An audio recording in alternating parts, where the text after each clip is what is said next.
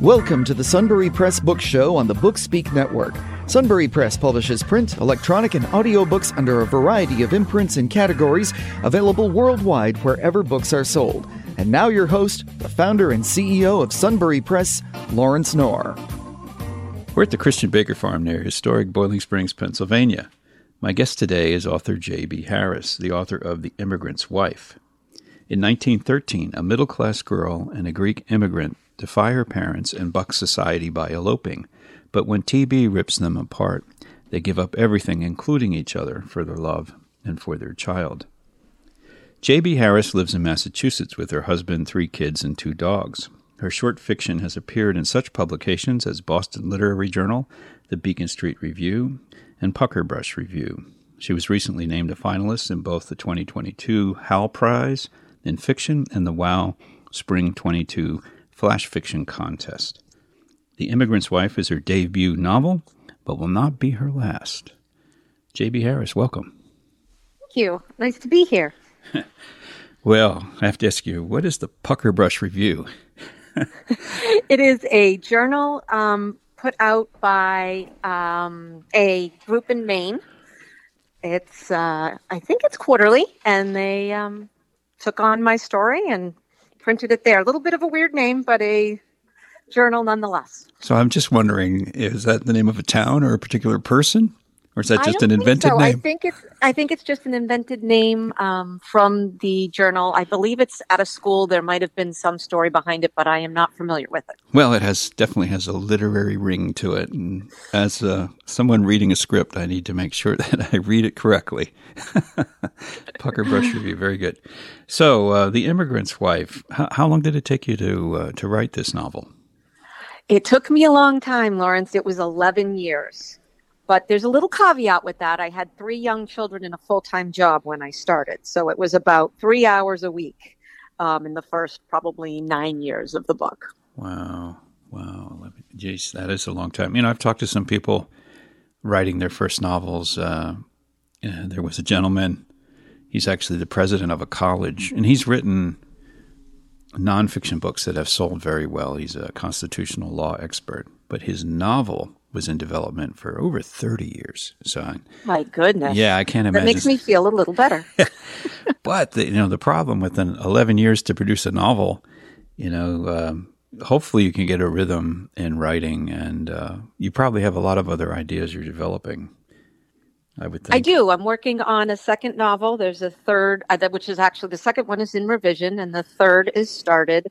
I think part of the reason that it was an 11-year journey is because I started out, as you mentioned, in the short story form in the literary journals. Mm-hmm. So I embarked on my novel as if it was a short story. And you cannot write a novel like it's a short story. So I had to sort of learn the form and then write the book. Right. So I have to ask you, with the story itself, is there a family connection to this? Is there some truth to this, or is this just a totally invented tale? There is definitely some truth to it. It is a family story. I used to call it my family history mystery. When I was younger, I was talking to my grandmother, and back in those days, when she was young, everything was not discussed. We don't talk about that. So she told me that her father had left when she was 2, and she had no idea why.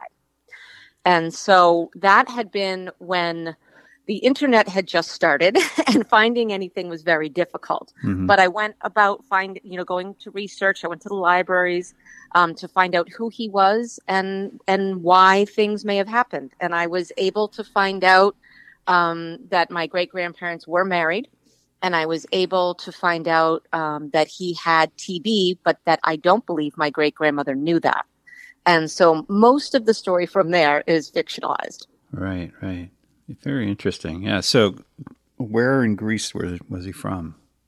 He was from a place called, now you're going to bear with my pronunciation here, anybody who's Greek, because I've been told I don't say it quite correctly, but a place called Tria in Greece, which is near Patras. Okay. On the west side of Greece. Okay. I've made one trip to Greece. Of course, you fly into Athens, and I saw the Acropolis and all that. But then I immediately got on a boat and toured the Cyclades, so floating around from island to island. Never got That sounds nice. Yeah, it was. It was a great trip and beautiful. Why would anybody leave there and come to America? I agree. Yeah. No, but the era that this occurs in, 1913, so it's before World War I, before the flu epidemic. And so maybe talk a little bit about TB. I know that was like I just watched a movie with Doc Holliday in it, and a story about him. And of course, he dies from TB, or so we think. So that was a scourge for quite a while. Yes, and has always been. And that's one of the things that I learned in my research, and I believe is even mentioned in the book somewhere, that TB has been around forever. And they were complaining in that era that, they were able to control the plague. They were able to control smallpox to a small degree. But TB just went rampant and was not really able to be treated, and nobody could figure out why and what was going on with it. It was a little while before they were able to discover antibiotics and how that might help. And at the time, they were doing some crazy things to try to, heal this disease of the lungs. Yeah. Yeah. So, and people would be quarantined into asylums, were they not? Yes. In the beginning, they weren't. But as the research went on and they realized that it was indeed contagious, they decided to quarantine people, and they started with the poor and the immigrants and those people to get them, they figured living too closely in tenements was part of the problem. So it got so bad that they would even just kind of take you. What was the survival rate of TB? Do you know? I don't have the numbers, but I know it wasn't high. I mean, there was a lot of incident of someone coming down with TB, going to a sanatorium, especially if you were more wealthy, living there for 6 months, a year, 2 years, 3 years, seeming better, being allowed to go home, and then you would end up back there. So it was a pretty high mortality rate. Yeah, it was almost a death sentence. Yeah, yes. Terrible disease. I remember, I guess as a kid, didn't we get like the shot was different. I think it was like a little had like 3 or 4 little needles to it, and they poked it in your arm. That was the TB shot when I was a kid in school. Yep, the 4-prong vaccination. I there remember you go. Well. Yes, we might be. Thank goodness we have it. Yes, and I'm dating myself because I was having that back in the 70s in grade school. I'm dating myself too.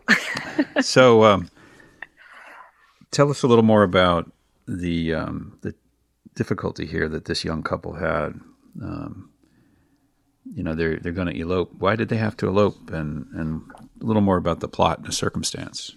Sure. Well, as you can imagine, back in the 1913s, it wasn't looked upon well if a white girl married an immigrant. In fact, one of the things that I learned was that anybody who was not of British descent would have been called black. So if you were Italian, you were black. If you were Greek, you were black. And they were not America was not very welcoming of anyone they considered black or anyone they considered of Asian descent. So the reason they would have to elope is because it just would not have been accepted. Wow. I guess, my own experience with history and being of mostly German descent, I never really thought of it in those terms. But do you think that was more about class as opposed to race, or a bit of both?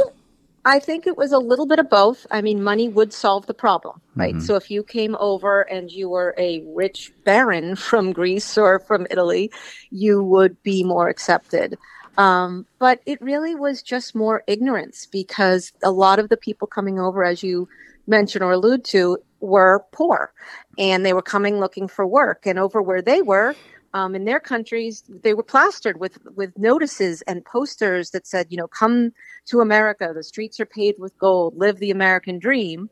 And then they would get here and they, had nowhere to be. And there were not good paying jobs. There were plenty of jobs for them, but they were horrible. Yeah. And there were no real rights. And they were making next to nothing and living in really tight quarters. And as a result, they were getting ill, whether it be TB or the flu or, any other illness. And so they were looked upon as a scourge against America because they were, unwashed and ill and bringing that over here.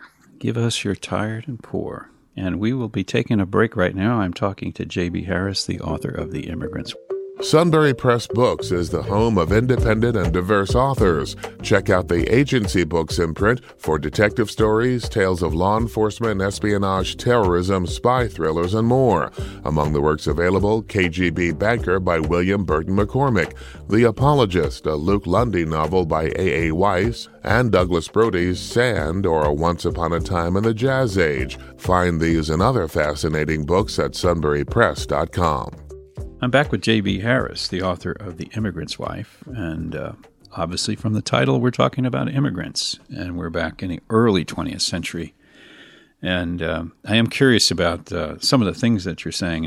As an historian, one of the things that I've looked deeply into is Pennsylvania history, which is a little different than Massachusetts history, but especially Pennsylvania German, Pennsylvania Dutch history, and my ancestors being from the colonial era and Penn's colony being very welcoming to people of different faiths and traditions, although we, of course, had a big problem with Indian land grabs, but we won't get into that.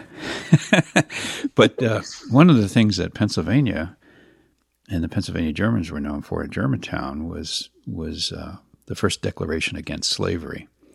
And then for many, many years, the work on the Underground Railroad, a lot of Quakers and Pennsylvania Dutch involved in that. And so you sort of have the North-South thing going in American history where you think about the South as being more racist than the North.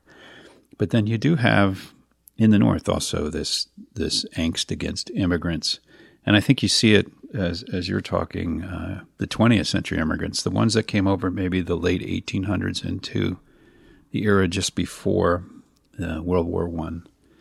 Another wave. So the people that are here, as you said, English, but also, other people as well that have been here for generations versus the new people. So it always seems to be some kind of clash between the old timers and the new people. Was there, you talked about this couple, one English, the other Greek. So among these the clash that's going on here, how did they get together? How did they actually manage to circumvent this? Well, in the real life story, I'm not sure, so I made that up for the novel. Mm-hmm. And what ended up happening was that as a Greek immigrant who worked on a vegetable stand, he would have regular clients, and he had one client who he was elderly, and he would help home with her produce over his lunch break.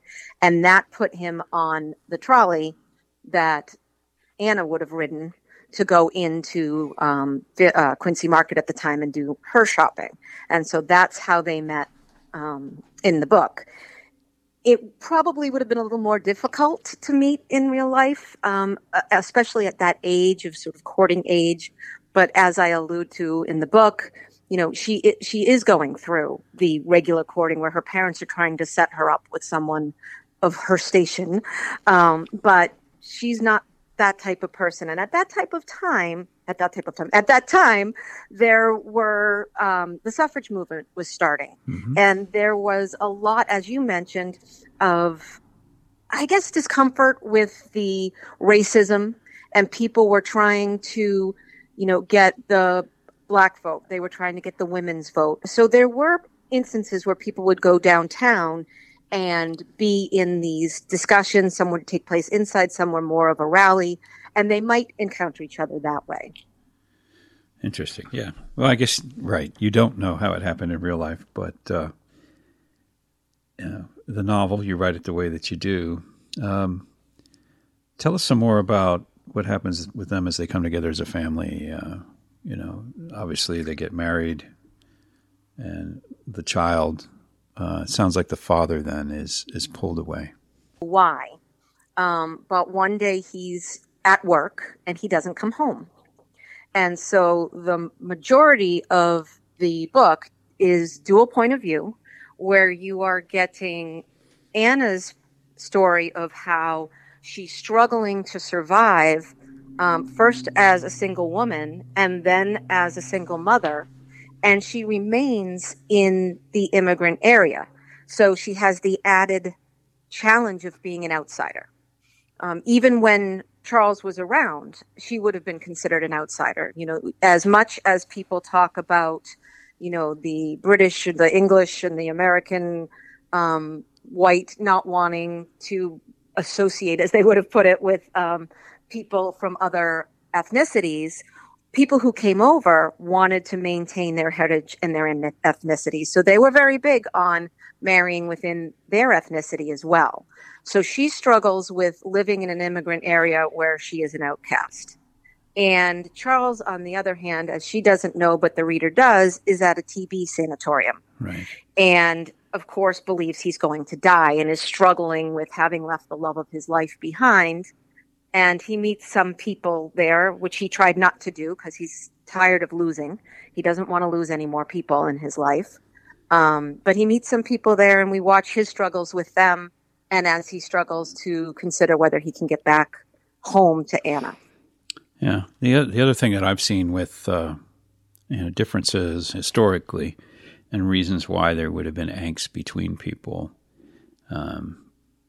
has to do with faith and what denominations they are. So you're talking about a Greek and you're talking about someone who is of English descent, so probably Episcopalian or maybe Presbyterian versus, actually, if they're in Quincy, Mass, they're probably Episcopalian, old-fashioned, early, Yankee church-going folk, and the Greek immigrant Orthodox background. How much of that did you weave into the novel as far as I did put a little in there. I did put a little where there's a part where Anna and Charles are trying to figure out what they're going to do about their faith. Mm-hmm. And one thing that I believe to be true, at least in my own family at the time, is people were fairly ignorant about other faiths. Yep. So their faith was the only faith.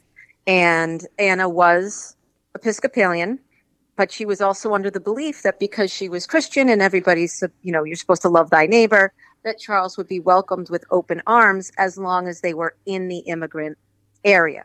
So they try to go to an Episcopalian church in the West End and let the reader read about how that goes. But there's also the ignorance of what a Greek person would have had as a faith. So she didn't understand Greek Orthodox Church versus Catholic. She had been raised believing certain things about the Catholic Church, which really made her a little nervous. So there is a little bit of that weaved in. Yeah, and actually, there's a lot of ignorance there, isn't there? Because if you know anything about New Testament or Christian history, the Greeks have a lot to do with that. A lot of the letters were to Greeks, weren't they not? Yes, they were. Why wouldn't we be interacting with the Greeks? Anyway, exactly. Yeah, I have some more to say about the Greeks, but I'm going to do it after the break. I'm talking to J.B. Harris, the author of The Immigrant's Wife. We'll be right back. Sunbury Press Books brings you the work of independent, diverse authors. Hearth and Home Press brings you When I Listened to a Farmer by Pete Curran, a book of photos and stories from American farmers. Also check out Fly Fishing for Trout and Bass, a beginner's quick guide by Charles F. Johnson, and At Home, 92 home-based activities to keep adults and children busy, sane, and centered by Prudence Ingerman. Find these and other intriguing works at sunburypress.com. I'm back with J.B. Harris, the author of The Immigrant's Wife, and we were talking about Greek immigrants. And I have to tell you, in our area, anytime you start talking about Greek immigrants, I immediately think of food, because we have a Greek fest in Camp Hill, which is not far from here. Every year, my kids clamor for, "Hey, Dad, we got to go to the Greek fest," because they have baklava, ice cream, they have souvlaki, they have heroes, and of course you can get to take out dinners with the lamb and the pasticcio and some other things that are really, really good. Making me hungry. Yeah, it's like this annual tradition, and I'm thinking when you're talking about angst between Greeks and English, it's like, come on, people, just eat some food together, right? Right. Yeah. So getting back to the book. I know it's just come out. Some people have started to get some copies. I know yours are probably still on the way. Have you seen one yet, though? Have you seen one that a friend's gotten? That's a funny story. I actually wanted a book signed, actually a high school friend I haven't seen probably since high school. And he wanted a book signed. So I went over on my way back because it was literally on my route. And I sat at his kitchen table and I signed his book. And while I was doing it, I looked up at him and said, "Oh my goodness, this is the first time I've held my own book. Everybody else has my book except for me." Did you get a picture of yourself holding it at that point? You would have thought, but no. Oh, you're kidding. You didn't get a picture the first time you saw your book? Nope, I didn't think of it, but I definitely will the next time I see it. That's funny.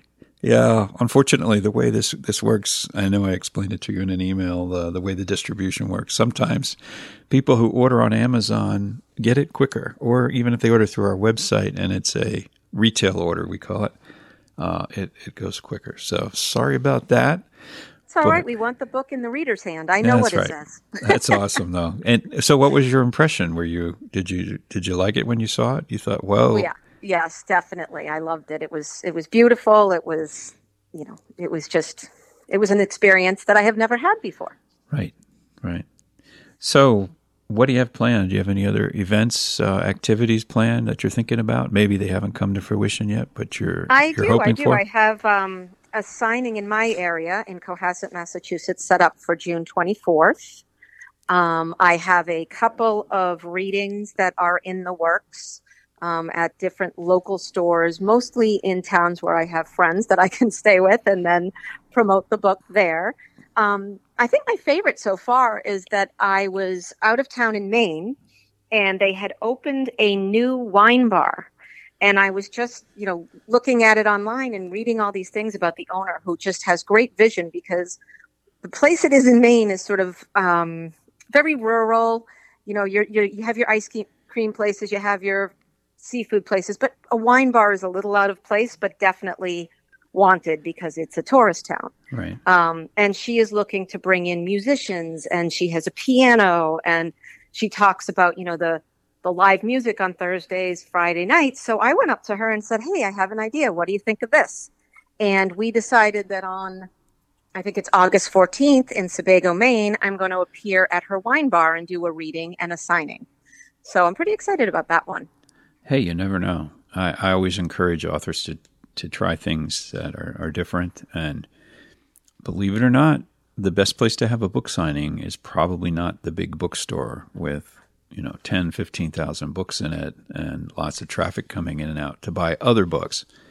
Often you get bypassed. But when you are the feature and you're at a non-book location, you can often get a lot of attention. And also, I always support doing events at local and regional independent bookstores as much as possible, because we want them to survive. Yes, we do. And of course, I'll have to find some, I have a research list of the Greek fairs. So a lot of them are happening right now, and I didn't have any books to bring, so I'm not going. But they happen, as you said, annually. Yes. So I will be going to Greek festivals and Greek fairs in the area and possibly out of the area as well.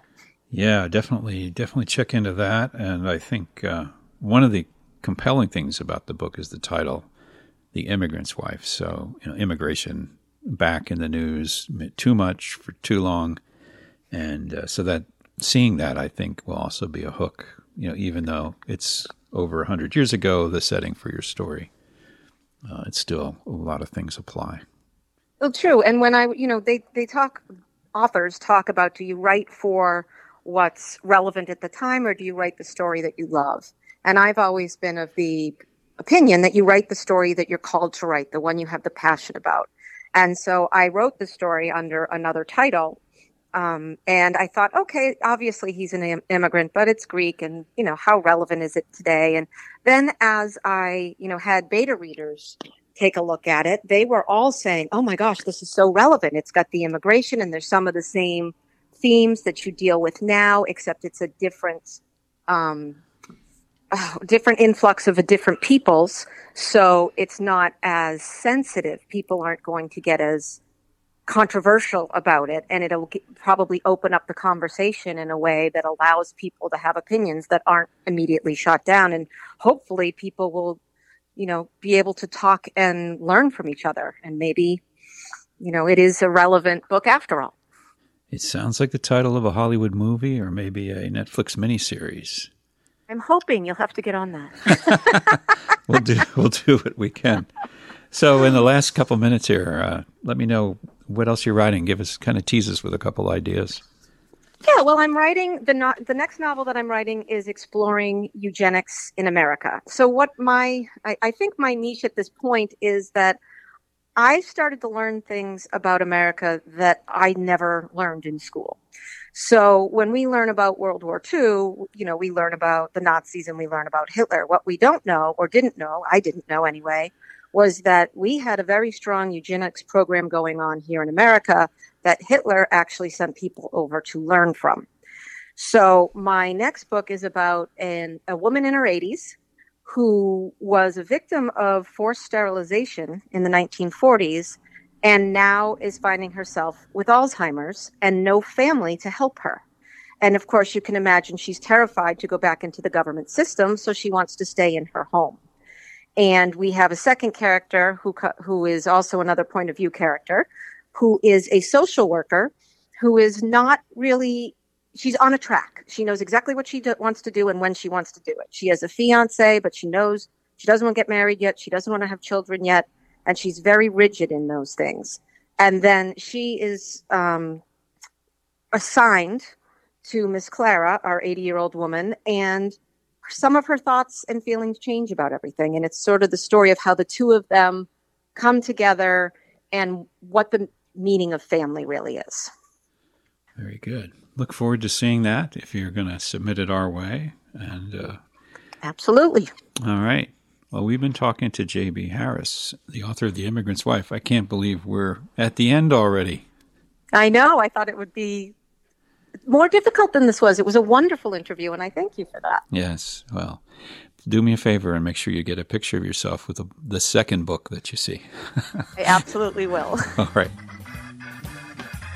Thank you for listening to the Sunbury Press Book Show on the Bookspeak Network. Check out our website at www.sunburypress.com for our latest releases. Be sure to subscribe to our newsletter to receive special offers and discounts.